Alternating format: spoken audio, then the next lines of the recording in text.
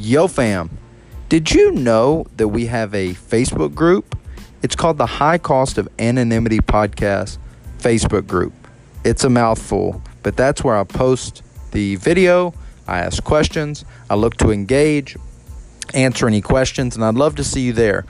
So check us out, High Cost of Anonymity Podcast Facebook group. Give us a follow or a like or a request, something like that. I'll see you. Holler at your boy. Enjoy the episode. This is Carmell Pelly, host of the Recovery Lifestyles podcast. I hope you enjoy her story. Love you.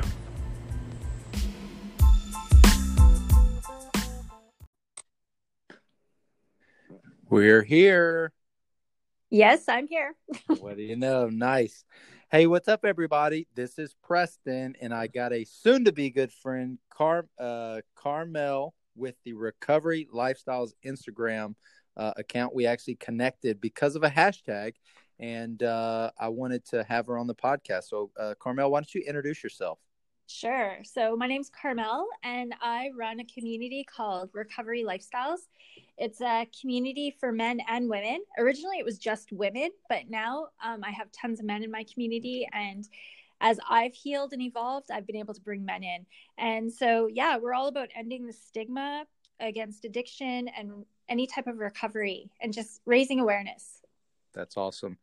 I love how you said that, because that just means there's a story there as I recovered and healed, that I was able to include men. So I love that. I think we were talking a bit offline, and that is part of the messaging and part of the advocacy work that I find myself doing is, how do I help people with a story? And naturally, I kind of originally thought it would be recovery leaning, hence the high cost of anonymity. And anonymity is often associated with 12-step. But with a wife that has struggled with mental health, I work for a mental health hospital, realizing that there's so many people out there that have a history, a story where they went through something, they got some help, and now they're on the other side of that. And the amount of shame, guilt, embarrassment that has come with whatever that looks like, and they are sitting on a superpower, and most people don't even know it.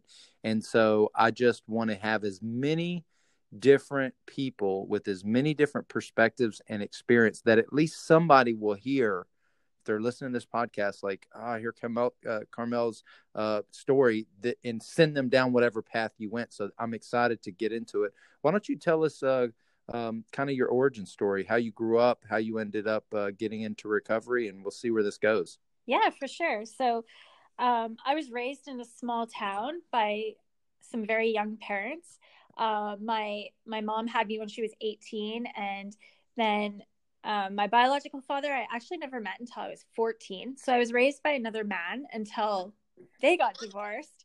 And, I grew up in a party house. I think that's part of the early 80s story, is that a lot of people grew up in party houses. That's just the way it was. Right. And I know my cousins and we used to steal drinks all the time. I mean, that was just, right? That was the fun, and that was what the adults were doing. And so it was like a game for us. And did you ever take a big swig out of a beer can that had cigarettes put out in it? I can't remember doing that, but later on in the story, I probably did that. Right.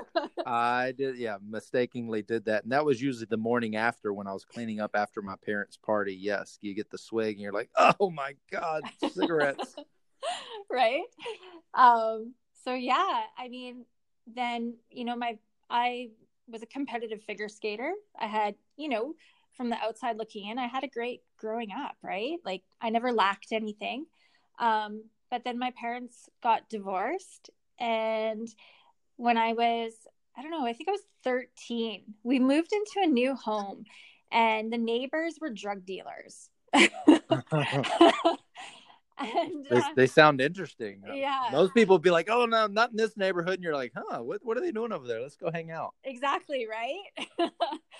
So, I started smoking a little bit of marijuana, and I really didn't like it.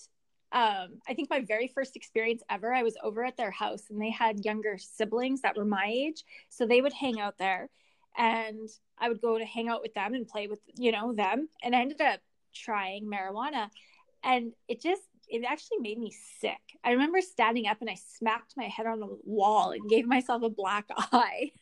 Like, that was the first experience, right? Like, you think I would have just said no from now on, but I didn't. Yeah. And yeah, when I was 14, I tried acid and I loved it. There was just Girl, something about it. girl, you kind of backed in. I guess you did start out with a little bit of alcohol, but those are some pretty good hitters right there to start out with at 13, 14 years old. Yeah, I don't know. It was crazy. Like, acid, I just loved it. I mean, it made me feel good. Yeah. Like, something to do with chemicals. Apparently, the natural route was not for me. I needed to go Right. more hardcore. Sure. And so, I kind of partied on and off, but I was always pulled back by my figure skating, and it was something I was really good at. It was something that I felt grounded at, and it was a community where I belonged, right? I felt like I belonged. But then when I was 17, I got pregnant with my first son, and his dad was a drug addict and not a very good person. And so, yeah, I ended up giving birth to him 5 days after my 18th birthday. Wow. And the father wasn't there when I went home to my parents. And within 3 months, things just escalated and got really bad. So I moved to a new city. I was already doing the geographical change without really understanding what I was doing at that age. Sure. And so I went 6 hours away to another city. And shortly after moving there, I was in a car accident where my son, he was 16 months old at the time, and he ended up in a coma and on life support.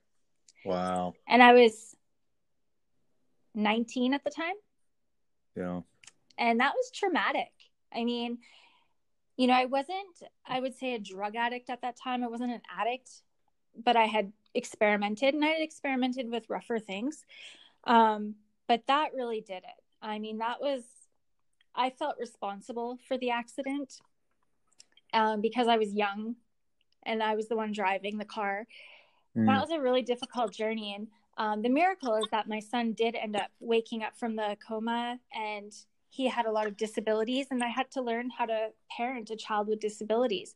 And so my escape was I started working in nightclubs, and that quickly escalated to where I found cocaine. And I mean, that was everything. I couldn't get enough of cocaine. And so this went on for a while. And as I made more money, as we do in the clubs, we make a lot of money. And I was with the wrong crowd, started dating the wrong men. And things just progressively got worse to the point where I was doing drugs every single day. Like, I would spend my days, whatever I could attain. And most of the time I was dating the drug dealer. So I had a lot of access. And soon I hit a point where it was rock bottom. My rock bottom there was when my drug dealing boyfriend would give me drugs to take to the clubs to sell to the girls, and I would end up doing all the drugs instead of selling it. At least they wouldn't come after your head with that one. Usually if you're dating them, they give you a little bit of a pass. Well, for only a little bit of a while, right? Right. They're like, dude, I'm giving you, costing me all this money. Quit taking my drugs.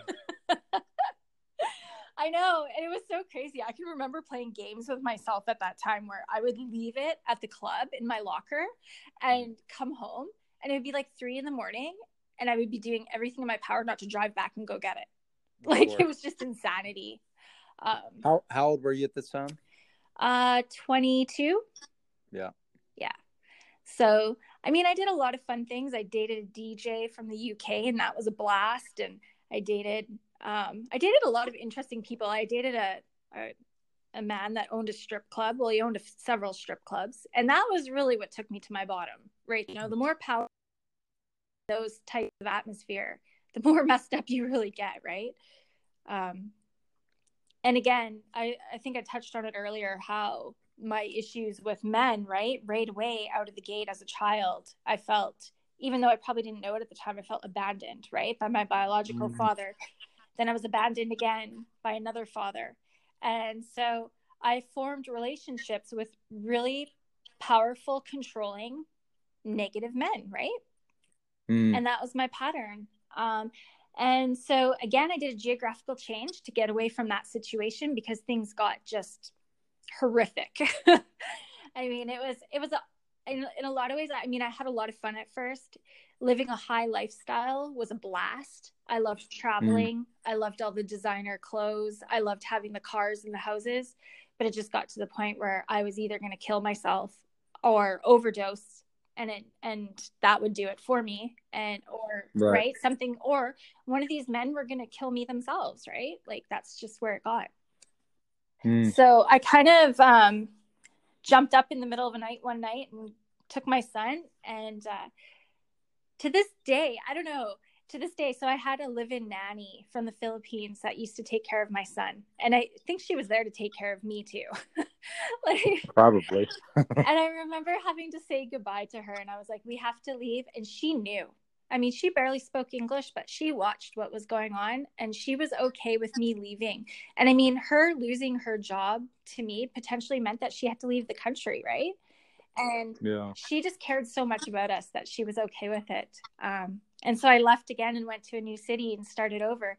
But as us addicts do, we find our people quickly. And again, they talk about the geographical change in the 12-step program. I'm a prime example that it does not work. I always think about that, because there's so many parallels. But even when people say hanging with the wrong people, well, in my view, I was hanging with the right people. Yes, they were there to get me, or those people are bad influences on the kid. I'm like, well, no, you're like, I was the bad influence, even though. And it's just I guess it's a way to take responsibility, but I find our people, and what I've done a couple of podcasts. My wife's been in recovery in Al-Anon for about 12 years. I've been doing, all of our friends are, most of our friends are in recovery, but like we find each other whether we're using or not. We it's like I heard Whitney Cummings talk about that on a podcast. Is we have this sixth sense where we're kind of, when we're meeting people, we're kind of testing, how sick are you? Do you have some codependency in there? Do we got some abandonment issues? We got some, yeah, you'll do. And if they're too normal, we're like, man, they're a drag. Let's get away from them. Well, I think that as addicts, we're adrenaline junkies, right? We're always looking for the next high, whether it's excitement or it's drugs.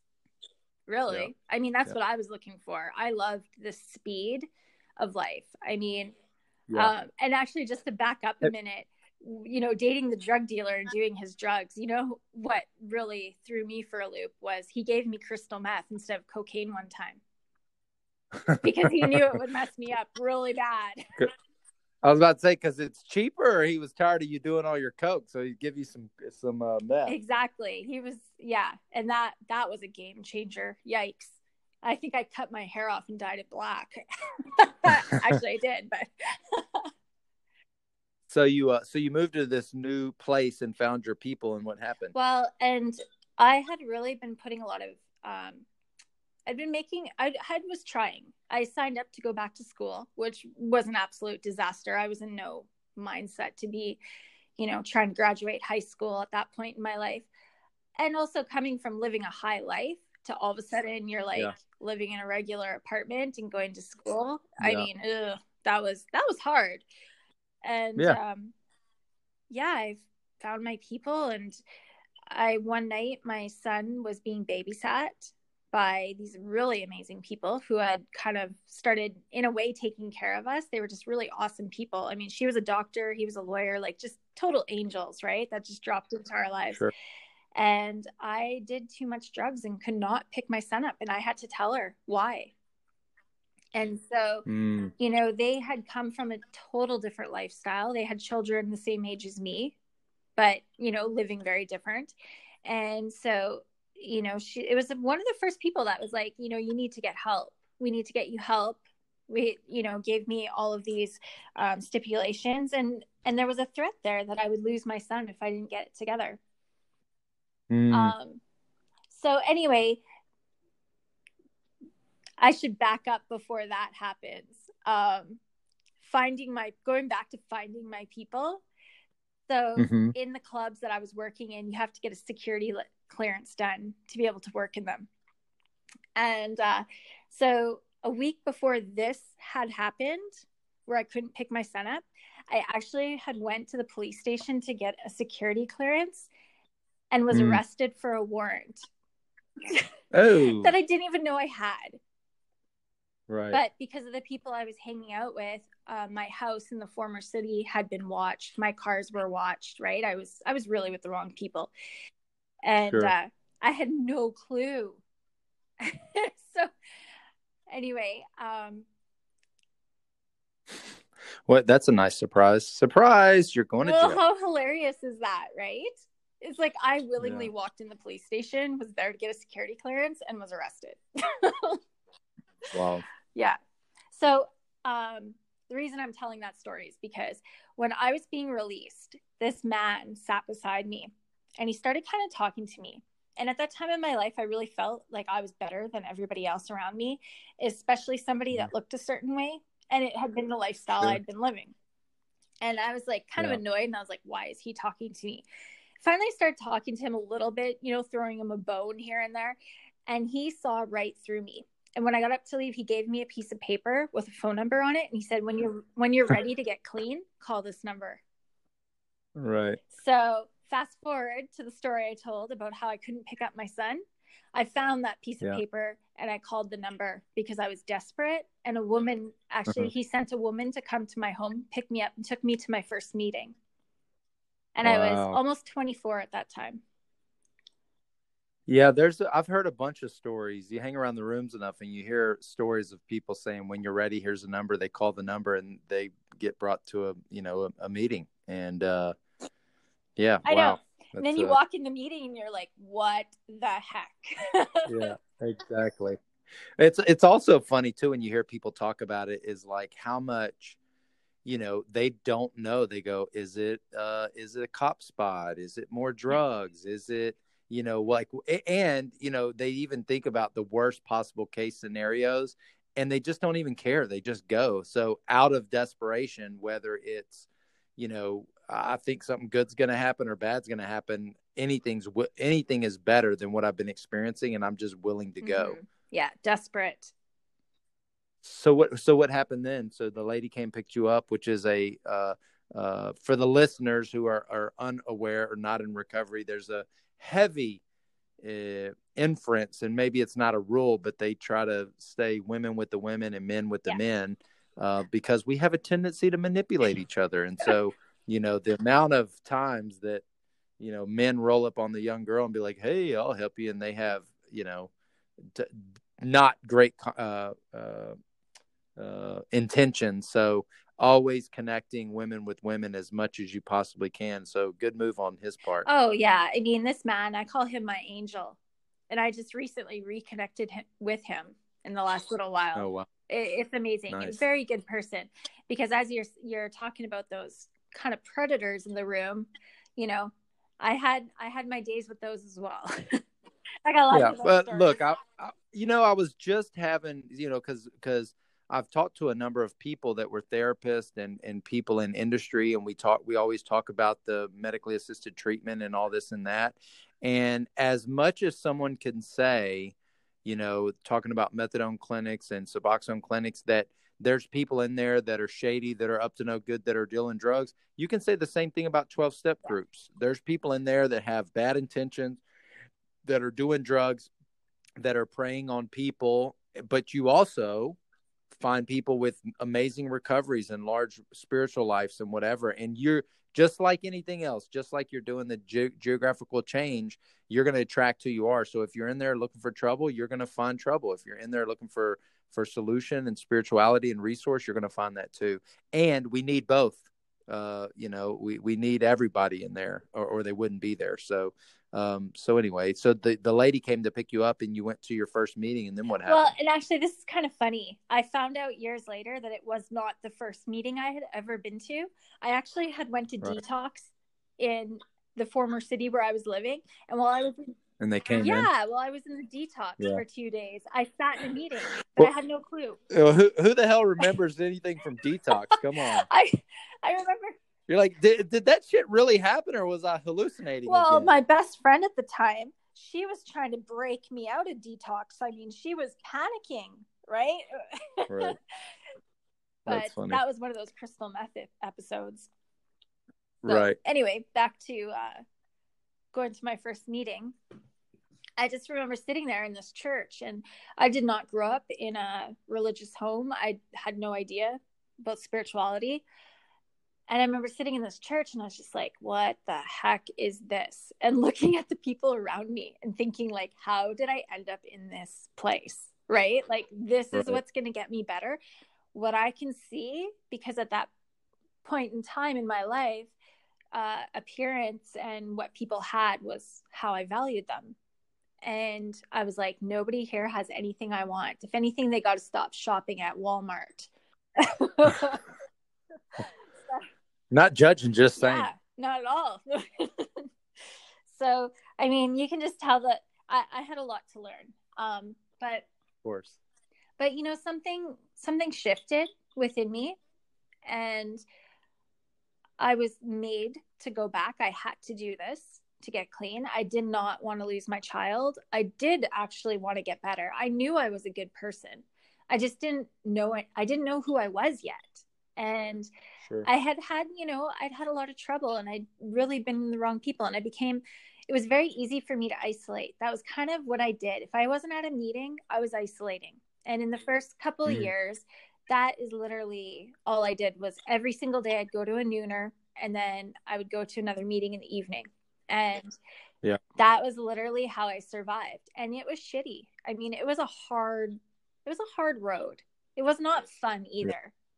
I really put my time in, and I had a hard time trusting people, but I just kept going, and I kept going, and things started to get better. Help me understand for you what it was like going to the meeting, being in the rooms with these people that, quote unquote, shopped at Walmart too much and, didn't look what you were like, the people that you were used to hanging out with. But what kept you coming back? Was it desperation? Was it, there's something tangible here and I just can't put my finger on it? What was it? Just so you know, I am that Walmart person now. More will be revealed. I am that person now. All those 20-year-olds that come in now think that of me. Yeah.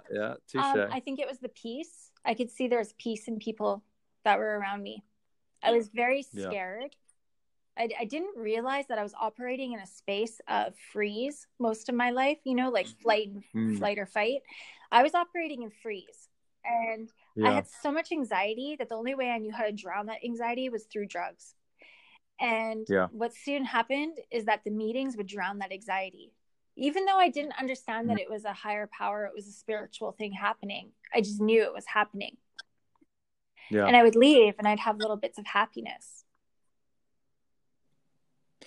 I'm always I always envision someone listening to this podcast that is trying to understand a friend, a family, themselves. They're seeking and asking questions. And I always think I'm so biased towards the value of group, because if I hear you share something that I view as shameful or embarrassing, or maybe even something that I didn't even know I was thinking, if I hear you say that, like, it just gives me permission to go deep and to maybe go, you know what, maybe me too. But the other part is, if you want to know how to be a plumber, you got to hang with plumbers. If you want to learn how to cut hair, you got to hang with hairstylists. So if you want to learn how to live a life without the use of drugs and alcohol, you got to go hang out with people that have done it. And although they may look different, and it's these weird church basements, and they're all from different backgrounds and religions, they do know something and that's how to find a new way to live. And if you go enough, because my story early on was very much like you, like I went to a meeting every day. I went to 7 to 14 meetings a day for about the first 4 years. And when I cut back to 5 to 7. And so I just got so much value from being in those circles. And it taught me everything: how to go to work and how to go to school and how to, what you said, be a good person. I was a good person. I had good morals, but what does that actually really look like in real life when my parents aren't looking over my shoulder? So I like how you said that. There was a sense of peace there. I knew there was something there. and it had me coming back. What did you get into the steps and sponsorship and service? What did that look like for you those first couple Oh of yeah, years? well, I'm not a very good follower. I like to lead the way. I like to recreate things, including the program. Yeah, I guess you probably started off with working the steps by off the wall when you read them off the little poster there. You're like, oh, I'm already done with this. I don't know why you are taking so long. Yes, that was me. And I was like, Yeah, I think right we on. need to reword this, change it up a bit, because that's just Sure. not cool. Yeah. So I had Yeah. to wrestle with that for a while. My very first sponsor, she actually, she took me to church, and that was cool. You know, that I would walk away from that on Sunday with a lot of peace, and I wanted to go back. Actually, I think it was Saturday nights, and that was cool, but I didn't get it. You know, Right. that kind of set me, on this self-discovery journey. But working the steps were a big part of my recovery. It still is to this day. And in the beginning, I think that, again, I really didn't get it. I think it's something that we evolve with. I think as we become, our eyes are open spiritually, that it goes deeper and you evolve. And at first you're kind of like, well, how is this even going to help me? Okay, let's just do it. Yeah. Step one, definitely powerless. That's a given. That's an easy one to get over. But I think something else in my early recovery is that I had a few relapses, and every time I'd relapse, it got harder. It was like the shame was more, the guilt was unbearable. I felt like I was going to die, and I just never wanted to do again. It was kind of like that hot stove syndrome thing. And I can remember my very last relapse. I had over 6 months sober, and that was a big deal. And I relapsed, and I didn't even mean to relapse. I've battled for many years. I'm grateful to say that I don't anymore. Well, sometimes, but with money. And I think money's going to solve my problems all the time. For sure. And if it's not, I'd rather have it than not. Exactly. So, I battled with that for a long time, and I put myself in a situation where I should not have when I was 6 months sober, and it was for money. And I can just remember standing there one minute with all my will, my own will. I will not snort that line of cocaine. And all of a sudden I'm standing there and I'm high, and I'm like, oh shit, what happened? And it was not even enjoyable. It was like literally as I was snorting it, the guilt and shame and the self-hatred was setting in. And I was like, I never want to feel that again.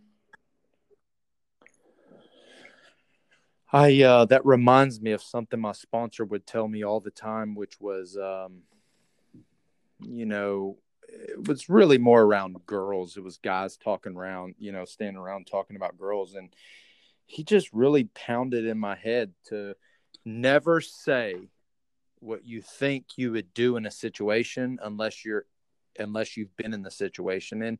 And I guess maybe emphasizing the importance of sharing experience, strength, and hope as opposed to opinion, because how easily one can sit and say, oh, well, if I was in that situation, I would have done this or I wouldn't have done that. Only to be put ourselves in that situation and to respond totally different than we ever expected. And then something like that where you thought for sure there's no chance in heck that I'm ever going to do that. And yet realizing for real, how powerless you are against your thoughts, attitudes, behaviors, and situations. And boom, here we go again, wondering how did we get here? Well, I think when we don't have a lot of self-esteem and really understand ourselves, we have a lot of self-importance. Our ego is kind of out of control. So it's easy to judge and be critical.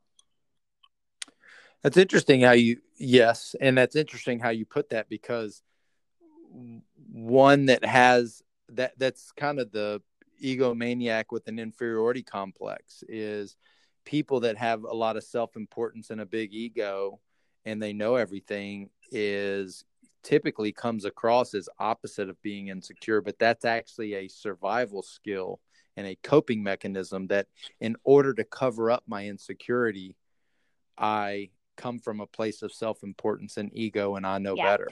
Oh, And I operated in that from the time I was a child, right? I was Sure. living I was always able to create an abundant, lavish, whatever lifestyle.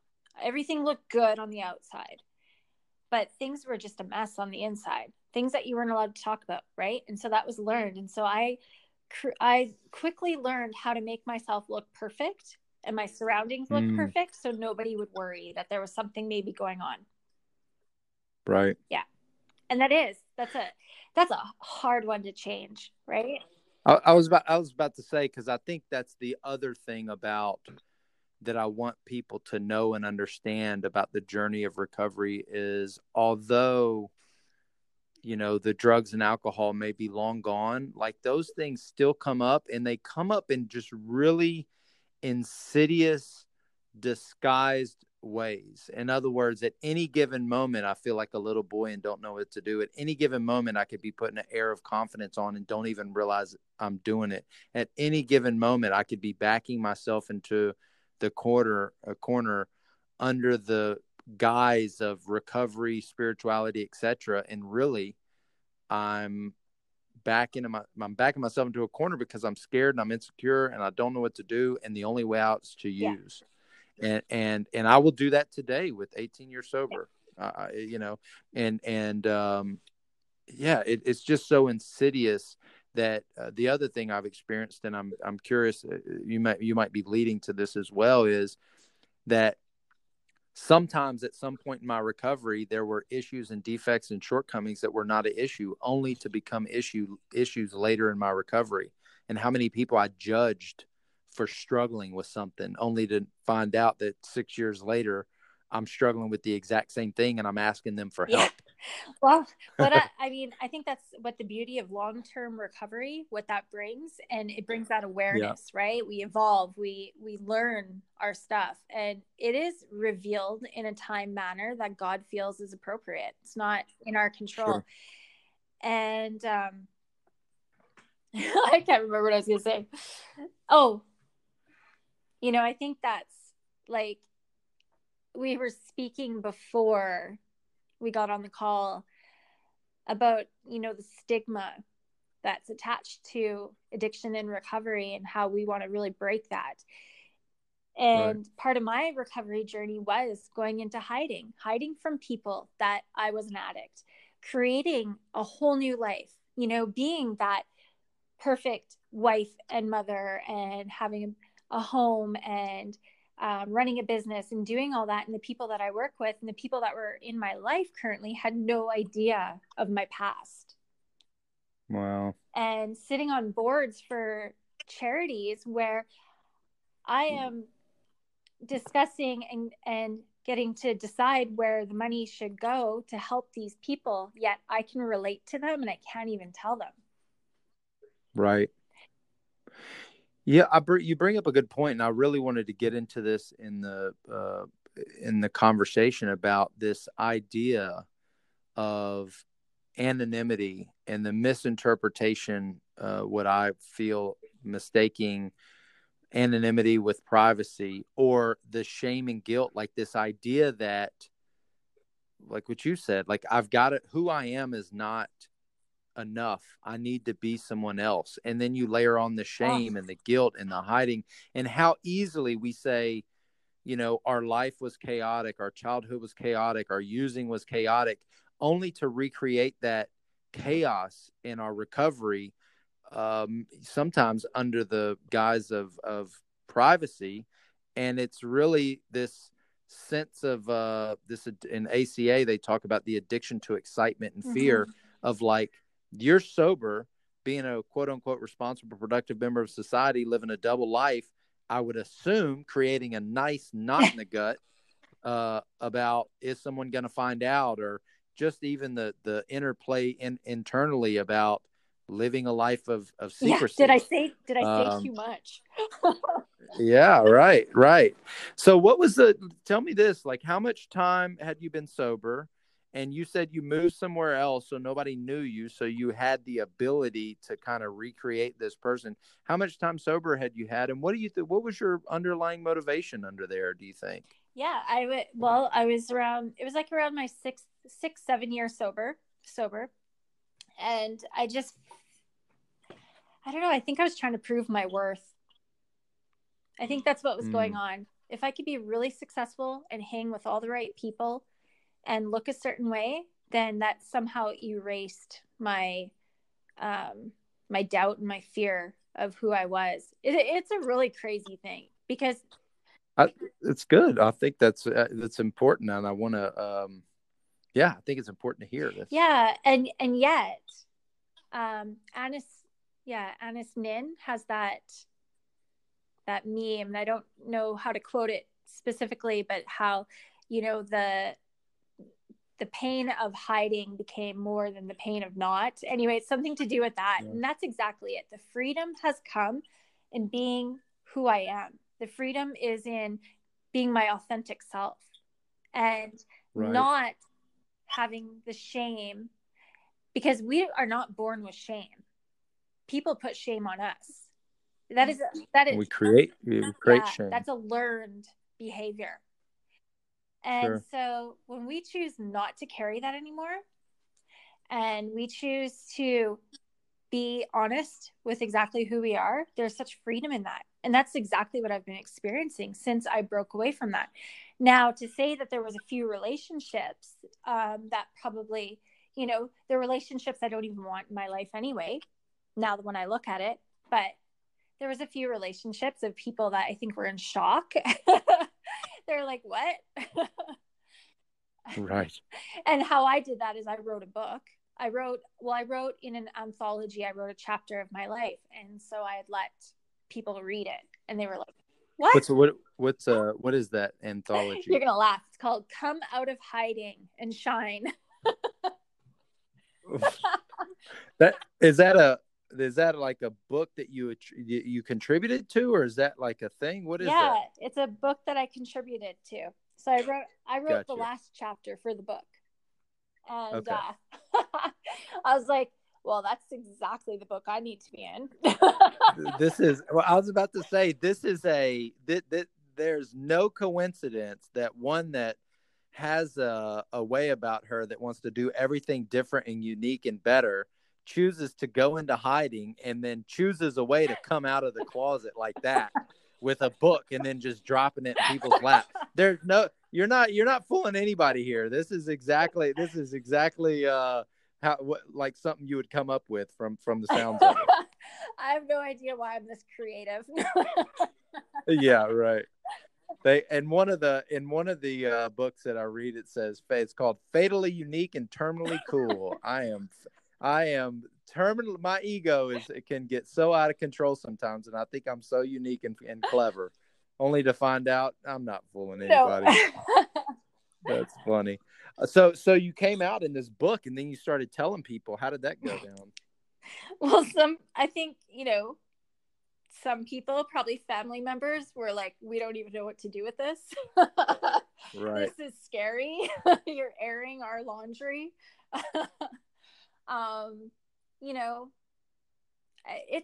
That's a hard process, but I feel like that was part of my spiritual journey as well. It was part of my healing. Yeah. To be able to do that. And maybe it wasn't done in the best manner, right? Where I just kind of dropped it on people and shocked them, but it was all I knew. I know better now. And that's, again, I'm going to say, once you get into that long-term recovery, you just start to learn so much about yourself and your ways and your patterns and your habits. And a big thing for me this past year that I've been in therapy for is trauma, and going back to the initial trauma. And having all these big, huge aha moments that, oh my gosh, I acted this way because of my trauma. And now I don't have to act that way, because now I know when my body feels like this, when I feel sick, or I feel like my head is 10 times bigger than it should be and I'm floating around, that means I'm detaching. And then I'm going to follow into my patterns. Sorry, I'm going a little deep there, but. Right. No, that's what we talk about on here. The last couple of people that I've had on here, every single one of them talk about trauma. I've actually been turned on to ACA, Adult Children of Alcoholics and Dysfunction, after 18 years in recovery. And I think I found that I literally had told my wife, I was like, I've been through the steps so many times. I've helped a lot of people, but there's stuff in my background and my history that I don't know is there, but I know is there, and I can't put my finger on it. I'm going to hire a therapist to maybe go through my childhood. And then I heard someone on a podcast. I found ACA, and I actually did hire a therapist as well, and we do some EMDR therapy, and it's all targeted at, what did I interpret as trauma as a kid? And also navigating, and you mentioned it, is I want to be so conscious of my family in this. When I talk about generational trauma and things that there's no doubt that my parents did the best they could with what they had, but like, how do you navigate this where it's a part of my story and I'm able to heal from it? But not hurt other And then people in the process. exactly. And then also, Carmel is getting comfortable with the word trauma, because I'm not sure how much detail you've got, but like, I didn't really have a crazy traumatic childhood. Like, I think quite fondly, I did get spanked. I got yelled at. I got smacked. Sometimes it may have been a little much. Sometimes I might have deserved it, but I was an 80s baby like you. That's kind of how we rolled. My mom was raised in a children's home. My dad's, my grandfather was military and heavy handed. And so, but one of my therapists actually, friends, came on and just said, everybody experiences trauma, and it's left to the person on how they interpret the trauma. It doesn't mean that the parents are bad or whoever was involved in this was bad. It's just, how do you interpret the trauma and how is it stored in your body? And then lastly, then you get into generational trauma, which is like the epigenetic part of the pass down. Like, I was just thinking of, like, your mom had you when you were 18. You had your first child at 17. Not a surprise. Your dad wasn't around. You were around guys that were, not the greatest, in your words. And how we recreate that which we rebel against, because it's as if we really have no choice, even though we are railing against and rebelling against how we were raised. Like, we're going to do it somehow so differently. And then when you turn around and look, it's almost like we totally repeated the same thing. It just looks different. Exactly. Yeah. But it really helps to have compassion. I spent many years hating my mom, and now I have compassion. Now I can see. And it's like, I'm like, okay, I get it. And that takes work. I actually did a podcast this morning about the value. It was on perfectionism, and I do not suffer from the traditional sense of perfectionism. My perfectionism looks different. I'm an underachiever. I set expectations really low so you don't expect anything. I am messy. I do all this stuff. My wife, on the other hand, she's the more traditional perfectionist. She's very detailed, and she's an overachiever, and she's organized, and all this kind of stuff. And if I was not in the circles that we talk about this deeper, intimate background, defects, assets, questioning, if I wasn't in these circles, I would be living under a shroud of ignorance, because I would think I'm not a perfectionist, because I know that I'm not. And then all of a sudden you talk about it, and I read this in the book, and I'm like, hold on, I actually do that in there. Like, how else do people get that if it's not from vulnerable support groups, counseling, therapy, being open to people, and having these conversations? I just feel like we're so lucky to be able to have those outlets. Oh, for sure. And in actually the last couple of years, I've been going to codependency groups. Yeah. CODA. Is it CODA? Not here. The one I go to, it's not called CODA, but maybe it is, and I just don't know. One of the someone had said it really well. Whitney Cummings had mentioned that like the ACA, the CODA, the family groups of Al-Anon are for like 0 to when we started drinking and using. Because in AA and NA and other 12-step fellowships, we say, if you started using at 13, you're a 13-year-old boy or girl, and that you act like a 13-year-old, which is true. But what about the 0 to 13? What about all those behaviors passed down or interpreted that you can't just get rid of like you can alcohol and drugs? How do you deal with those? And that's a lot of times what happens later in long-term recovery is, at some point when the drugs are long gone, these other things come up, and we have to look at our behavior, and codependency is a huge one. Self-worth, insecurity, these really unhealthy behaviors under the umbrella of recovery, years in sobriety, and you still have these real unhealthy relationships and behaviors. Just crazy. Yeah, I always say, I was put on this earth for some kind of insanity project, because I went from drugs and alcohol to anorexia to bulimia to like severe OCD to picking to back to food. And I finally can say that I'm in a space in my life now where I'm aware of what's going on. But it's that next level of going into rooms like with other codependents and learning from that perspective. And then also starting to work through the trauma and going to therapy for that, and unveiling those layers. And that's what's brought me to a place where I can easily slip into any of those types of behaviors. Oh, Quick. for sure.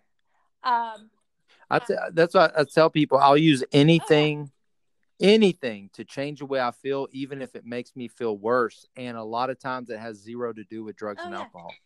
Anything to not feel my feelings. And when there's trauma involved in the subconscious and all that kind of stuff, you don't even know where the angst is coming from. You don't even know where the discomfort is coming from. There was a point in my recovery where I was going to the acupuncturist so much that he was like, "Why are you here today?" I was like, "Because I need to be here." You're like, something, I don't know, move some energy around. I don't know. Come I was on. like, just let me give you my $80 for the session. That's a high achievement to get a freaking acupuncturist who works straight cash that's telling you why you keep coming back. Did you tell him how special you were and unique? Well, of course. Of course, right. He should already know that. Oh my God. You'd realize who you're working on. Right. So talk about a little bit about what you do now. I know you said you've written 3 books. You manage you're in the process of writing a memoir. You manage your Instagram community. Actually, I forgot to tell you, I'm also studying theology right now. Right on. Good for you. So I guess let's go that direction. So you told me offline you found you found the bug through Christianity, seemingly through the 12 steps. But when did that journey start? Yeah, that's only been the last 3 years. I started in the New Age world, self-development, went to New Age. Definitely, I am your number one person to recruit for a cult. A cult. I will sign up. Yeah. I went through all these different types of healing modalities. I used to go to retreats. I would go to Sedona, Arizona, and do these crazy shamanic retreats. I was a huge Wayne Dyer follower. Doreen Virtue, before she became a Christian. Just, the furthest most out there. I was into everything, and just always seeking the spiritual high. I did Buddhism. I would go on meditation retreats. I went on a spiritual cruise one time, and was doing the craziest things, like in the Bahamas and Cayman Islands. And they should really make a movie out of this stuff. Some of the things. It's out. You would have absolutely. You should have been in that. What's that Netflix documentary with the people that went to Washington or Oregon or something? Oh, did you see it Waco. recently?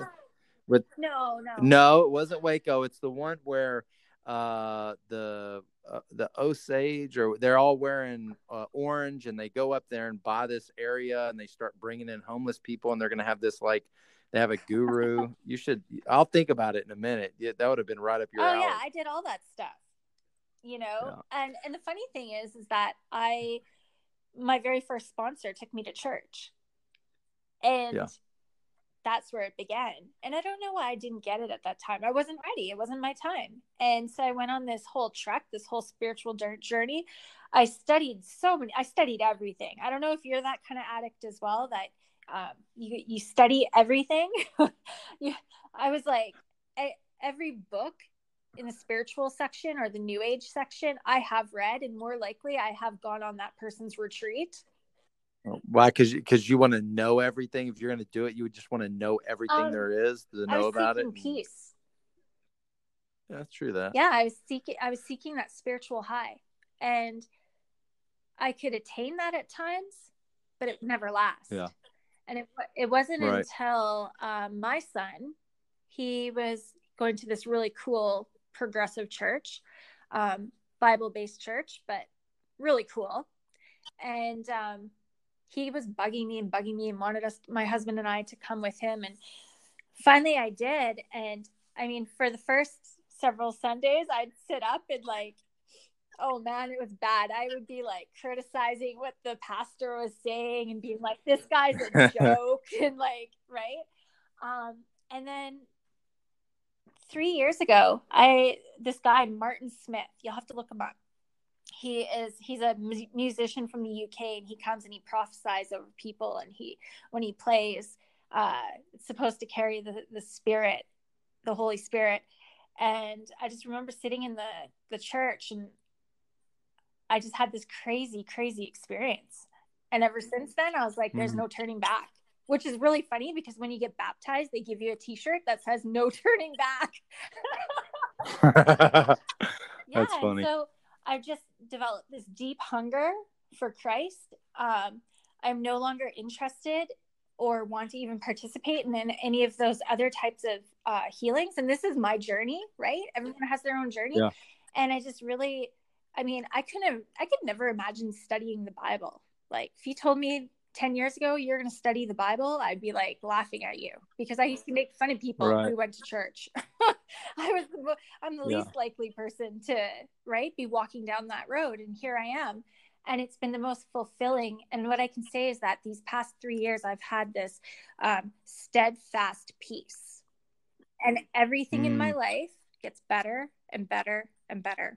And even going through the journey that I'm going on now, where I'm going deep into my trauma from my childhood, deep into my trauma from my experiences when I was a drug addict, that there is still that peace there, and I don't have to sit in it. It's just really amazing. And it's not something that I can convince anyone of. It's like, you just have to have the experience to understand it. And it's never gone away. You know, that's the big thing, is it's never gone away.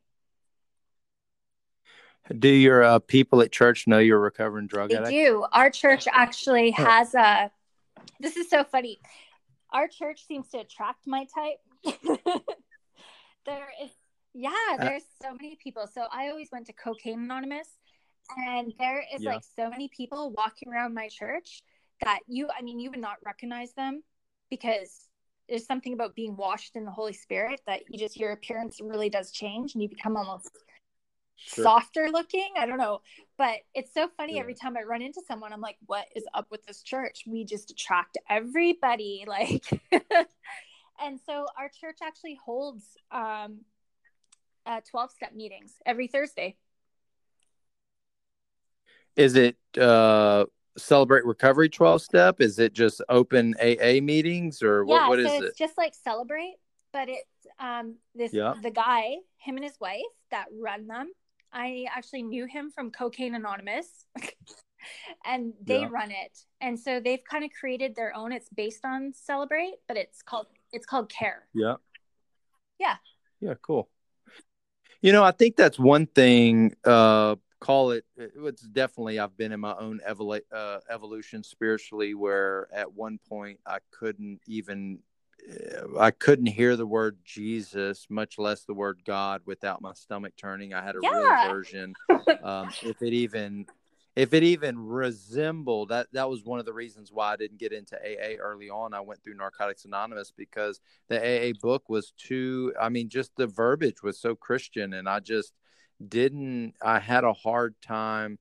When the fellowship is not religious based, but that the way of writing it reminded me too much of Christianity, and I just couldn't even fathom it. And then now, I feel like I've come so far in my own spiritual journey that I'm able to, I do not consider myself a Christian, but like I've jumped on a couple, church things. I had a lady on here from Celebrate that got a lot from Celebrate, even to be able to hear your message, like the ability to be able to take the similarities and the good from so many places. I think that's a real gift. And then also, who am I to say what type of spirituality or who am I to say how you should hear the message? Who am I to say how God is going to get to you? Who am I to say that your way is wrong and my way? I have no freaking clue. You mentioned Wayne Dyer. He had talked about, I've been I've been on him in a while in the past, but I've kind of listened to a few things, but even just down to this, maybe Deepak Chopra had said it, but, quantum physics is not only crazier than you think, it's crazier than you can think, which covers your scientific people, but just religion and spirituality, it's crazier than one can even fathom. So who's to say that I know how you get there? I just don't know. And there's people listening to this that need to hear your message to get to the brand of religion that you're in. I think that's and the thing, is that I accept everybody for exactly where they're at. I know where I personally want to be. And I mean, this is a 15-year journey, like 12 years I spent with, if you mention the name Jesus, I would twitch, right? I would like literally. Yeah. It was just, I couldn't help it. It was subconscious. My stomach would turn. I couldn't hear anything you said. And I would need to negotiate. And it was like, I would need to like fight with people and prove them wrong and argue with them.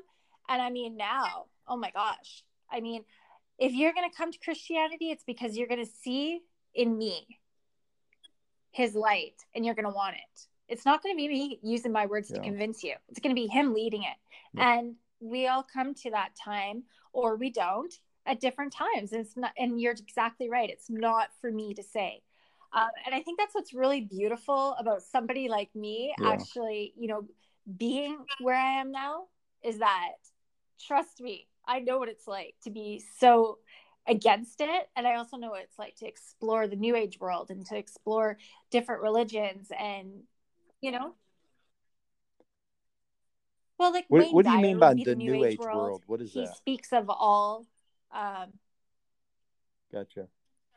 Yeah, like energy, universe. More like a universal. That sort of thing. I think Wiccan even falls under there. Yeah. Shamanism, those sort of things.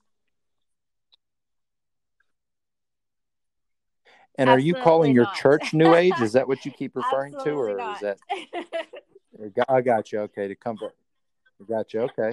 Just checking. I didn't know if it was some new thing that I didn't know about. So yeah. I went to a church once that had fair enough. Not Muhammad Ali, but I'm trying to think. Anyway, hanging on their walls.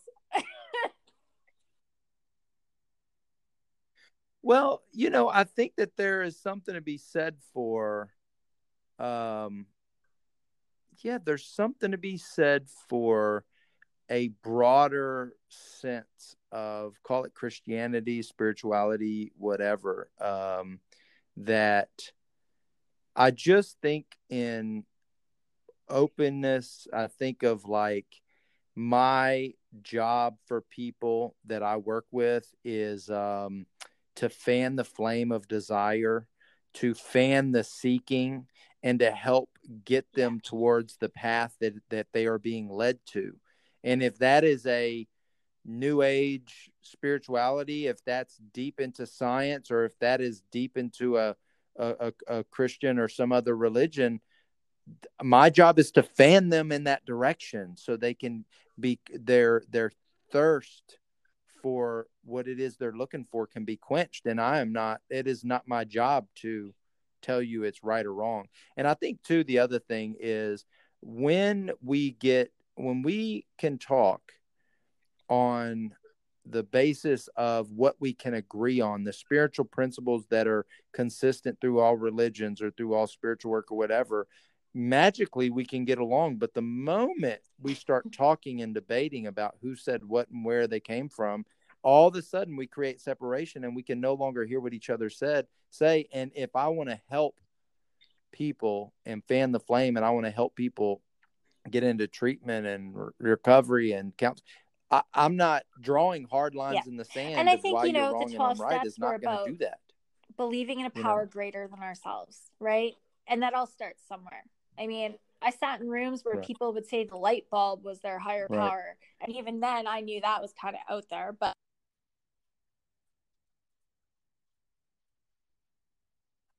I put my phone on do not disturb and still something's happening.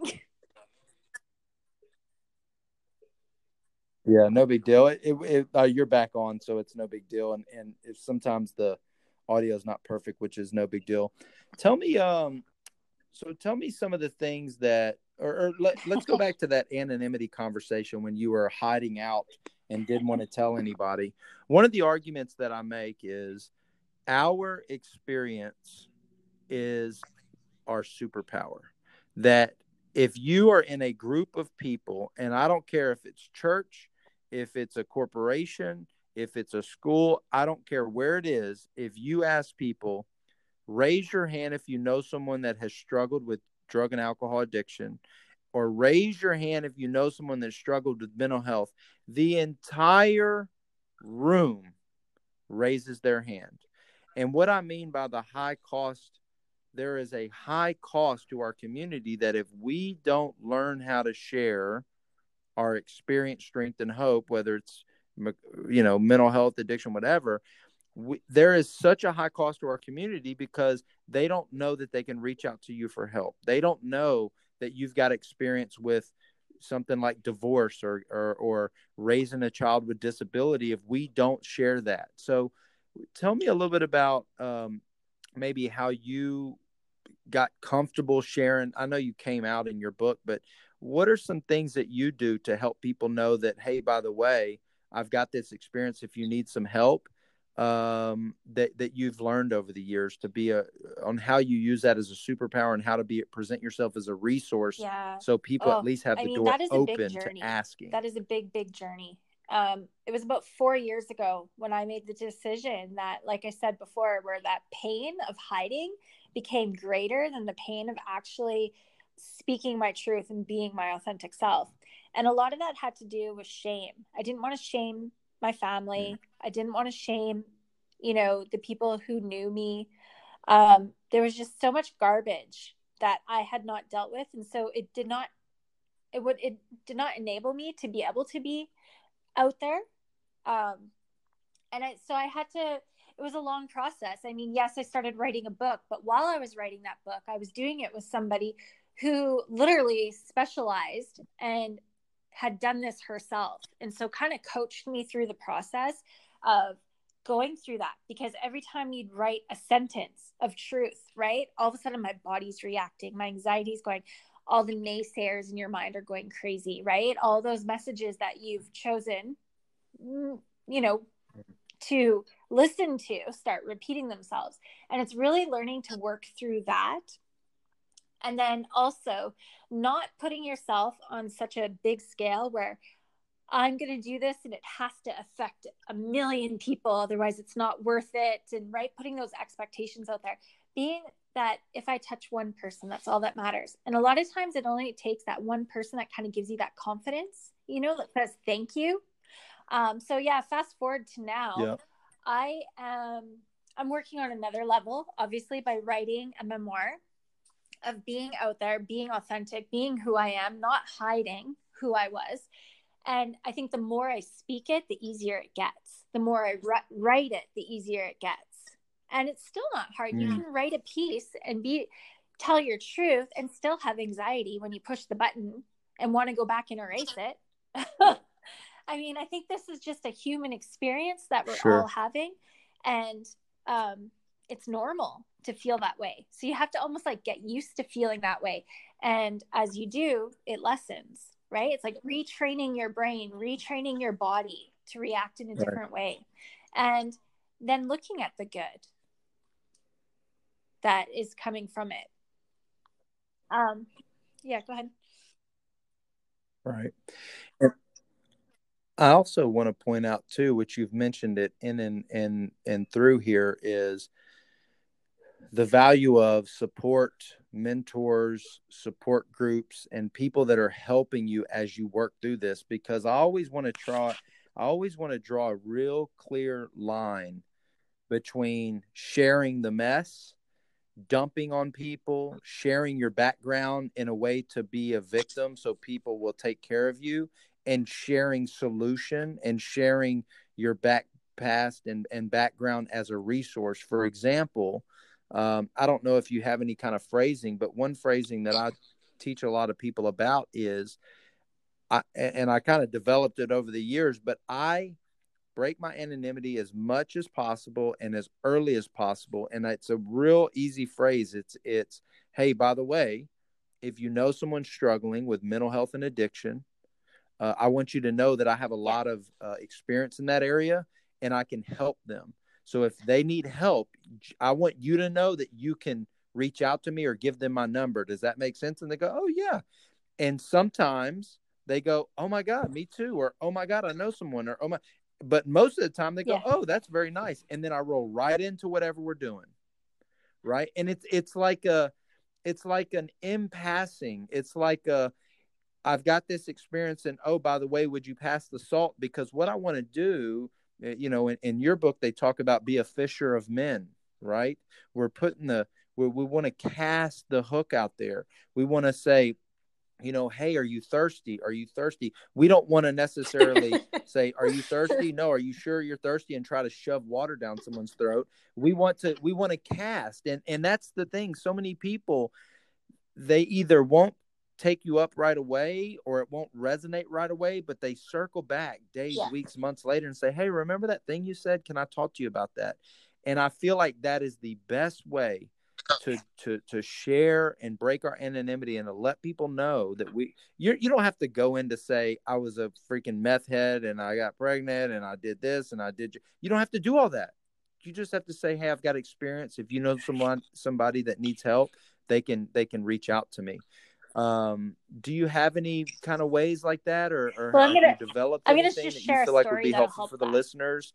So I find as I've become like when I'm in a spiritually fit space and I'm living my truth, people I like automatically open up to me. For example, yesterday I went to the grocery store and this young girl, she's at the till and she's like, oh, who's the vegan in your house? Because that's me. And even though I live with a couple of carnivores. And I was like, oh, yeah. And we start talking. And she right away says, yeah, I've been looking at it because I have mental health issues. Right? She automatically, because I'm living my program, I'm spiritually fit. She automatically senses that there's something within her that sees something in me and senses that it's okay for her to say that to me. And I feel like that's kind of where I'm at now. Besides the obvious, I have all of my social media accounts. I'm open about it. And so, I do get a lot of people that come to me in private. I get sometimes too many, but, several messages from people who you would not expect were dealing with things, but they feel comfortable coming to me because they know who I am today. But I also am open about who I was. And that opens the door.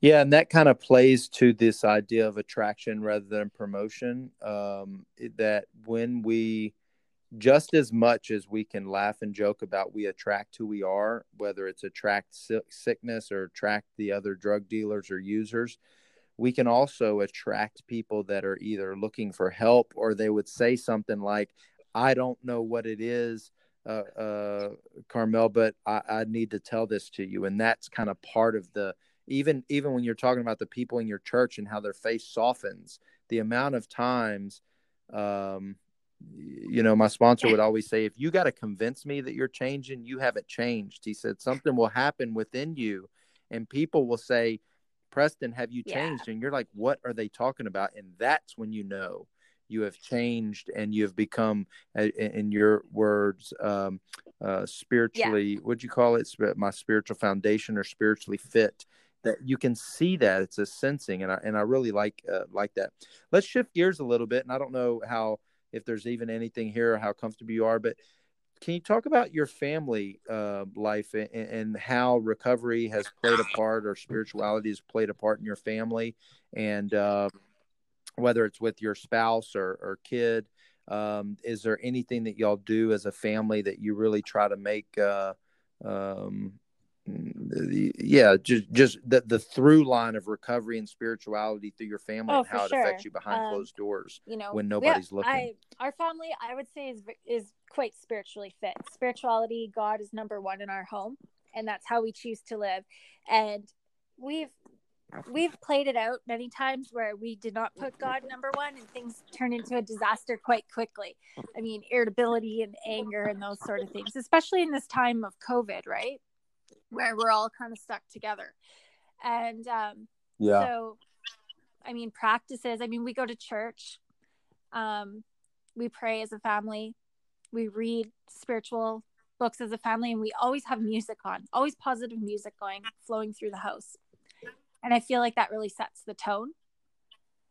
Nice.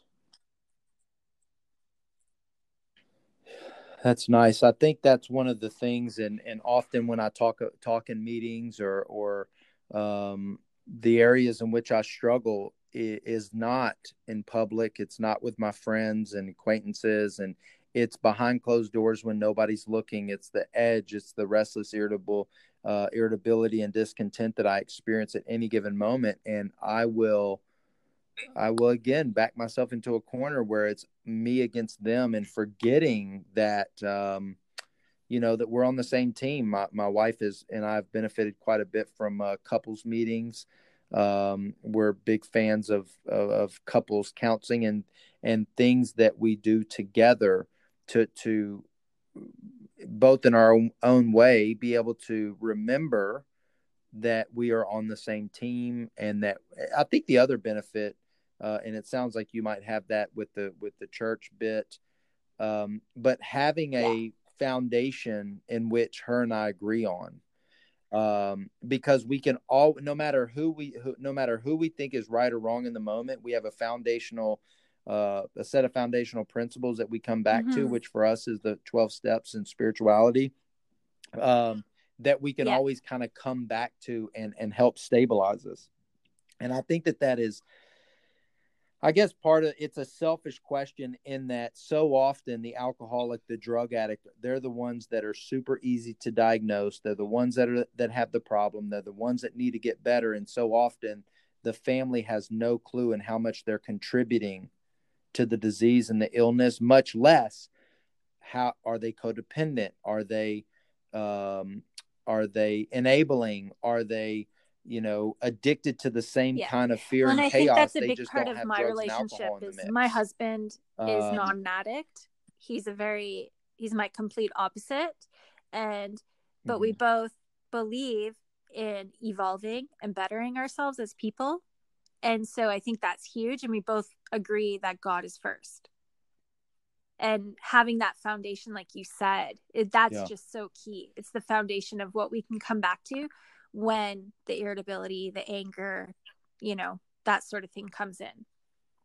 And having people around us who speak truth into our lives, who speak our language, who know us well enough, right? Being vulnerable to have people who know our stuff and can help us.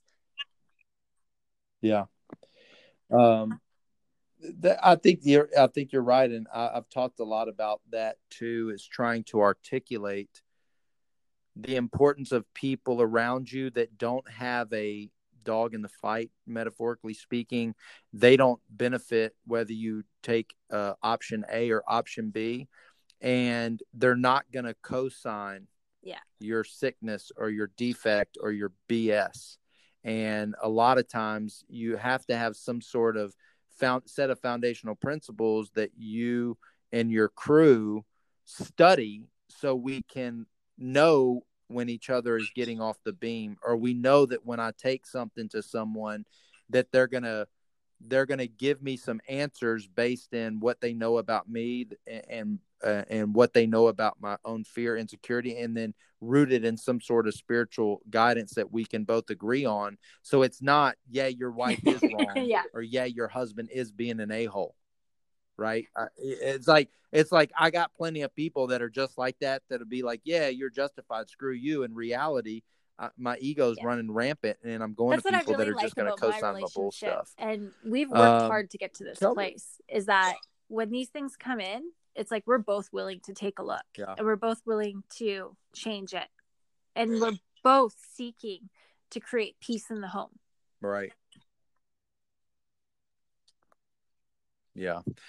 So tell me about your Instagram experience. How did you get into what inspired you to create your Instagram account, Recovery Lifestyles? And you mentioned a couple, and what kind of some things that you see in there? What are some trends that you see happening in that platform around So the topics in which Instagram, you for me, is kind of navigate? where my family is formed. My new recovery family.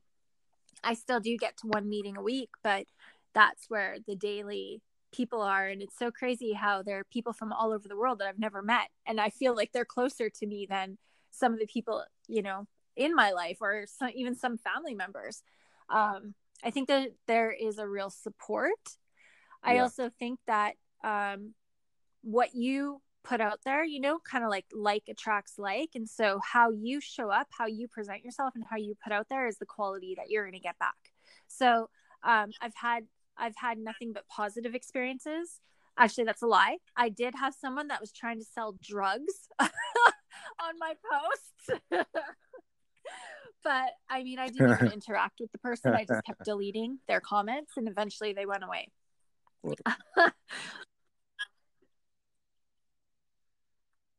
That's interesting. How did that come about? What was your inspiration in starting that? As a life coach and a business coach for a while. That was kind of my coming out.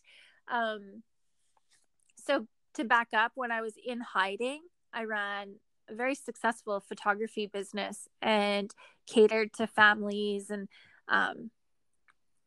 family. So it was very, how do I say this? Going from one extreme to the next, right? Like going from this crazy lifestyle to all of a sudden this like very right. soft lifestyle. I don't know if that's even the right word, but all of a sudden, and Sure. I had done really well.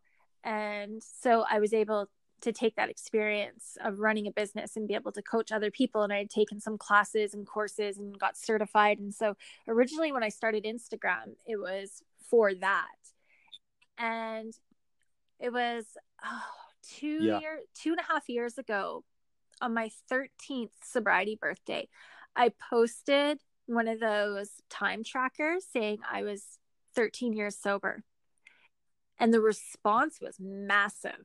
I mean, the public response and the private response was huge. And I didn't realize it was kind of a God poking me saying, hey, you're not helping anybody by teaching them how to run a business. You're still hiding, even though I thought I wasn't, because I'd wrote a chapter in a couple of books. Right.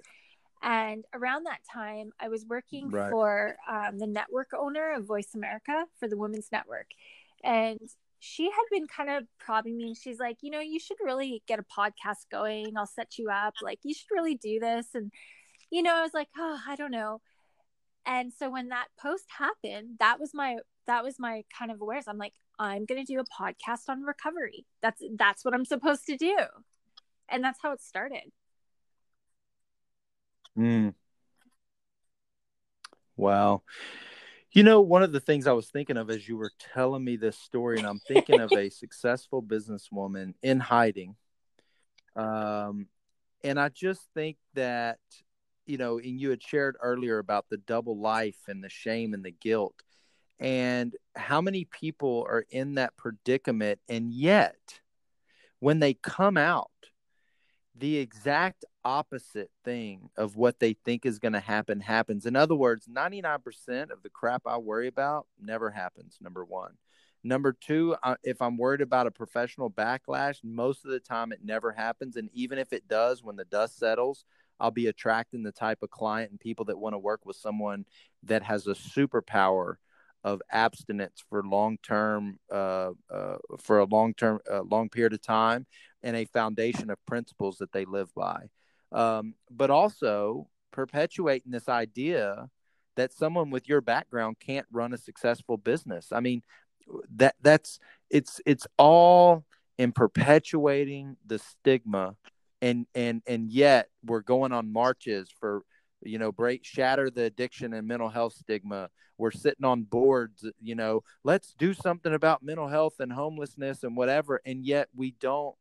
We're terrified of sharing that thing that can help so many people. And then when we do, it's like, boom, I've got that experience. Wow, that would be great. And here comes a whole new business that comes out Yeah. of And it's you coming out of coming that out of the closet, metaphorical sometimes closet. weekly, sometimes monthly. I can easily compartmentalize myself and forget that I have an Instagram account that talks about all of these things and shares my stories, and run into somebody who was like, you really helped me, thank you. And I'm like, oh yeah, that's out there.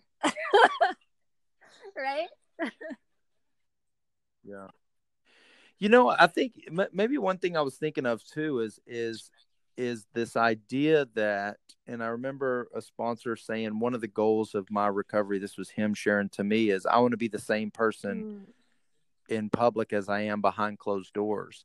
And I think metaphorically speaking for me is if I can get more people that can be that person that has a solid foundation of recovery from mental health and addiction and anything else in every area, just purely to show, number one, being themselves authentically all the time, but just showing and being out there that people that have the backgrounds we have are normal, productive members of society and are valuable to our society. I feel like that is how we move the conversation forward, because nobody even we haven't even gotten to the challenges with insurance and hospital, and it's probably different in Canada, but I work in a mental health hospital, and the amount of people that come in on the wrong drug and their insurance company will not pay for it, and they come in and they are ready to detox and they send them home because they're on the wrong drug, or they discharge them early because they need 14 days of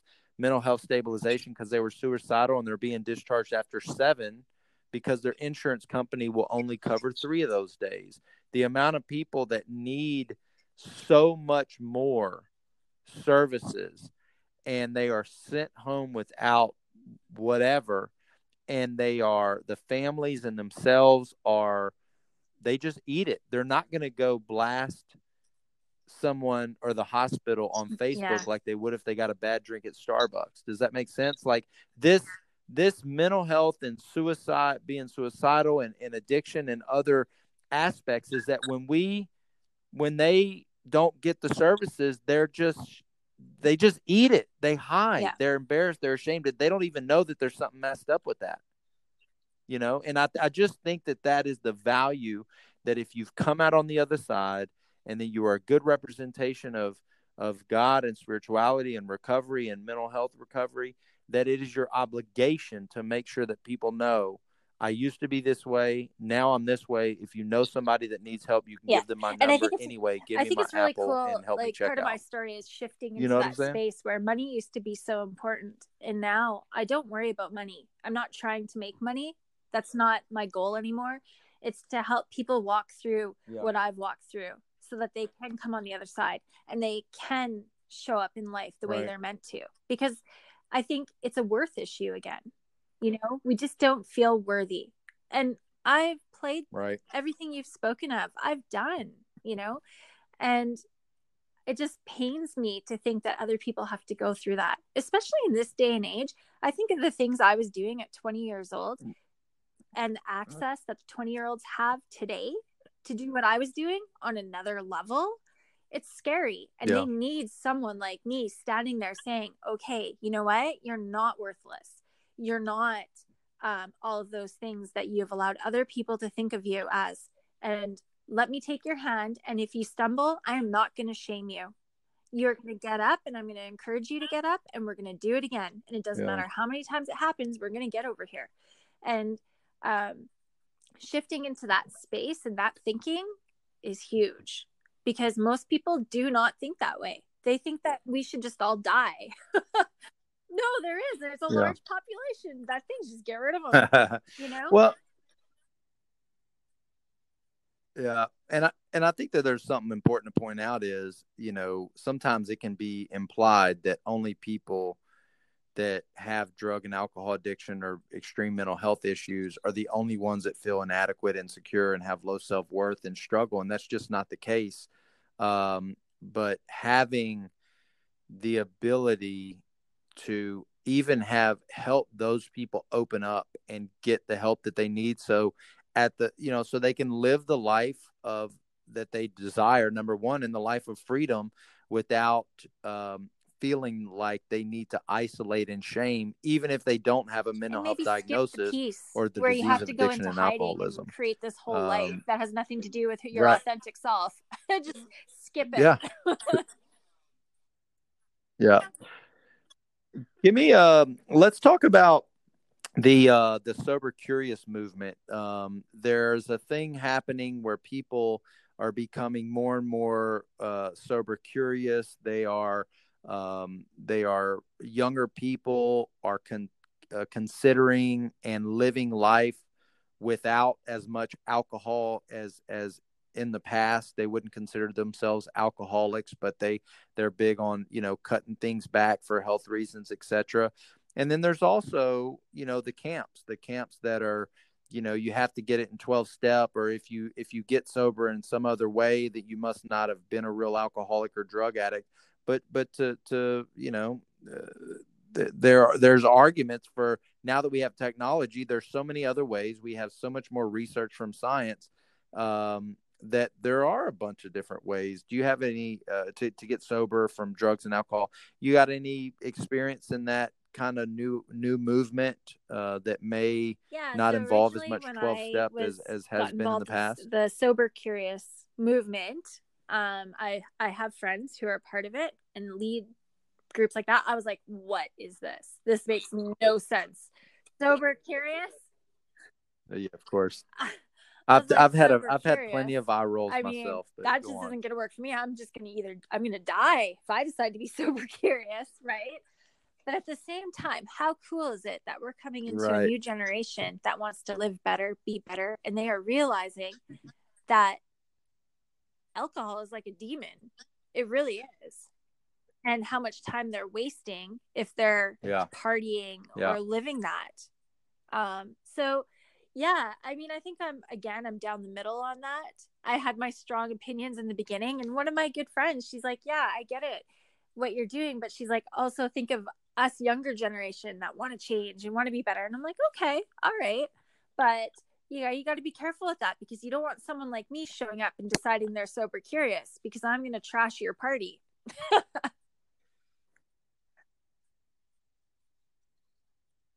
Yeah, that's true. And I think it all kind of comes out in the wash, to be honest, is I think that, um, we are, most people that suffer from the disease are high achievers, and we usually snuff ourselves out, and so I think that there's value. I like that. And I like that anytime someone is talking about, you know, abstinence or changing or cutting back, I think it's a good thing. I think that one thing that is, I don't know, a shame is not the right word, but how much value a lot of these free programs like 12 step offer to our healthcare system and to people, that they're also sometimes poo-pooed by the healthcare community because they're not quote unquote research backed, or someone went and they said, we didn't, I didn't identify there, so I created a program and come get sober over here. And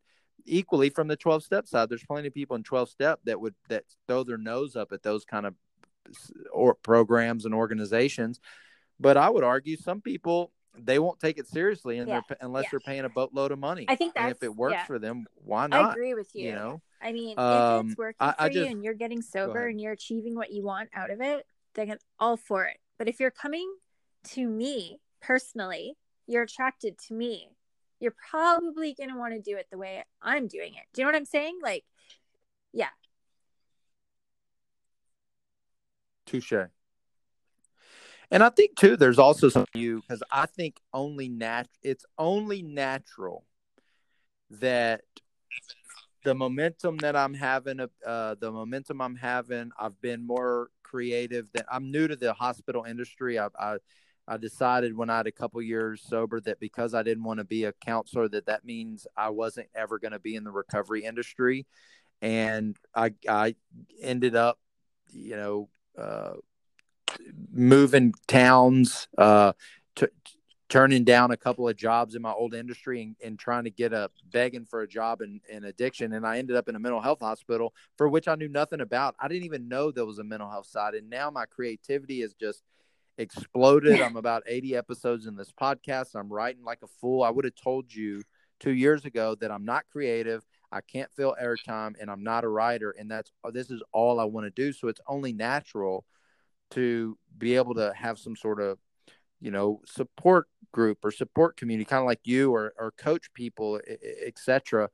And it would be and actually, you know what, now that I'm talking about it, part of the reason why I didn't think I could go into the recovery industry or didn't think there was other ways to make money is because I was so blinded by the volunteer aspect of service from 12 step. I thought that all service work or all help of others or everything should be for free. Even if that means I work hours on end for free, it should be for free because I'm grateful for service. But with technology and the way things are morphing, it's just not the same anymore. And I also think naturally, like what you were mentioning, the type of people that I talk to, they're I not going to typically work with shove you towards unless 12 step they want what anyway. you have. So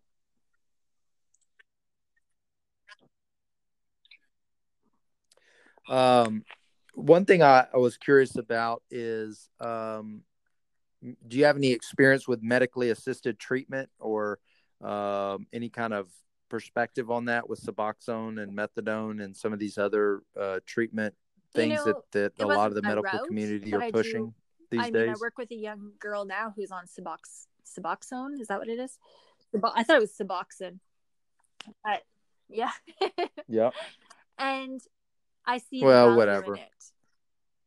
I personally, for myself, am not interested in messing myself up and my brain up with more drugs. So I went a totally different way.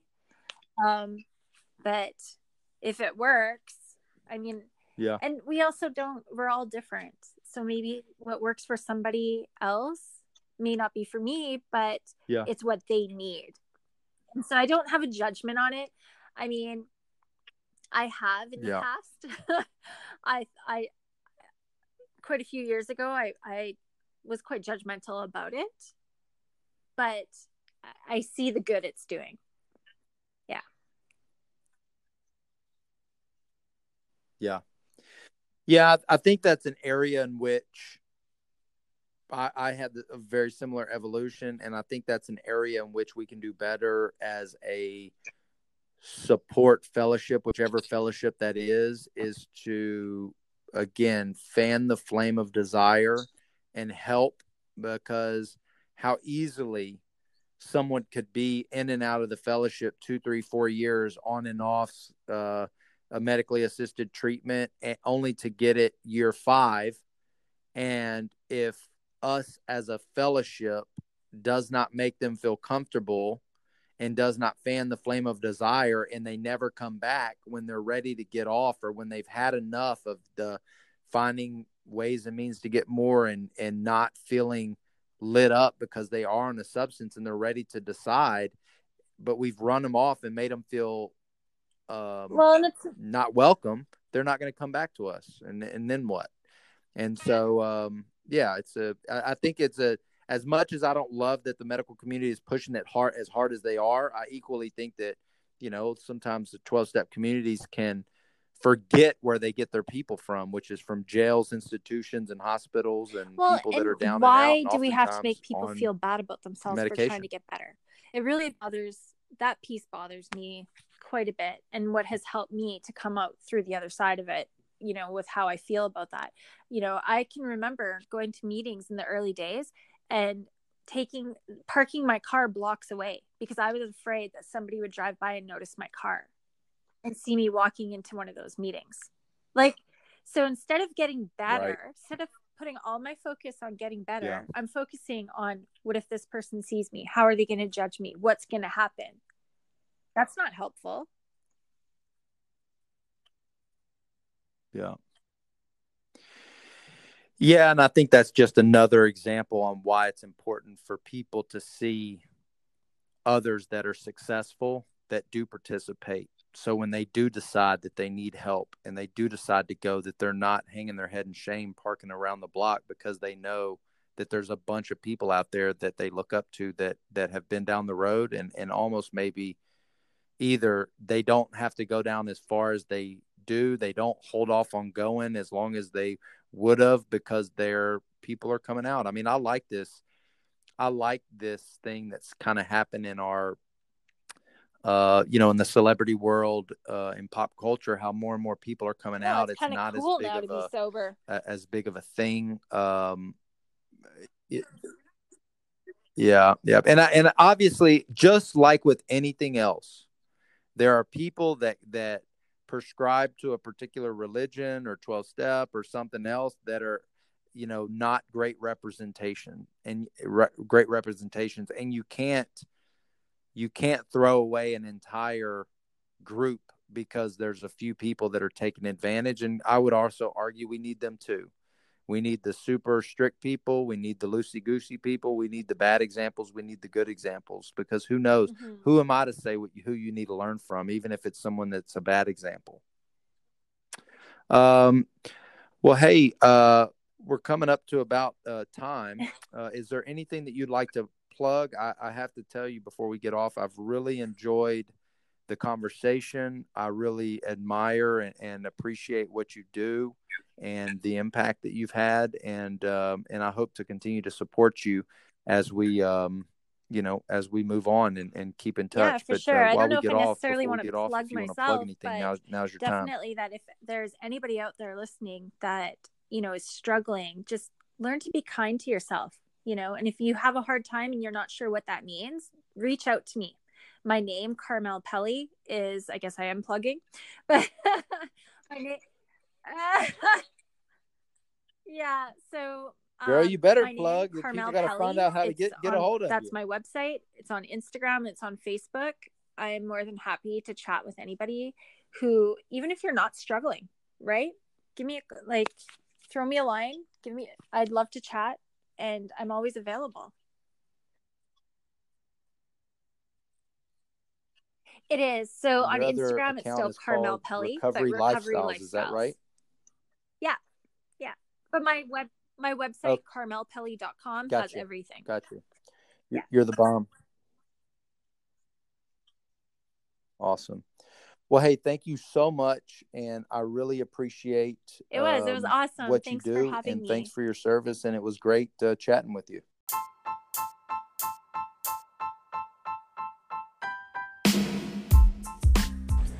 Hey, thanks for hanging around, and I hope you enjoyed that episode. One thing, I got a question. While you were listening to this podcast, was there someone you were thinking about that you think would benefit from hearing stories, recovery stories, personal growth stories like this?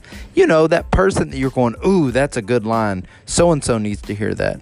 Well, why don't you take a screenshot and share it with them? Maybe you can send it to them in a text message, direct message, or maybe even post it on Facebook and let us know that you're listening and that you really enjoyed it. So, hey, share the podcast. If you think of someone that would benefit from hearing it, holler at them. Tell them about it. I love you. See you next week.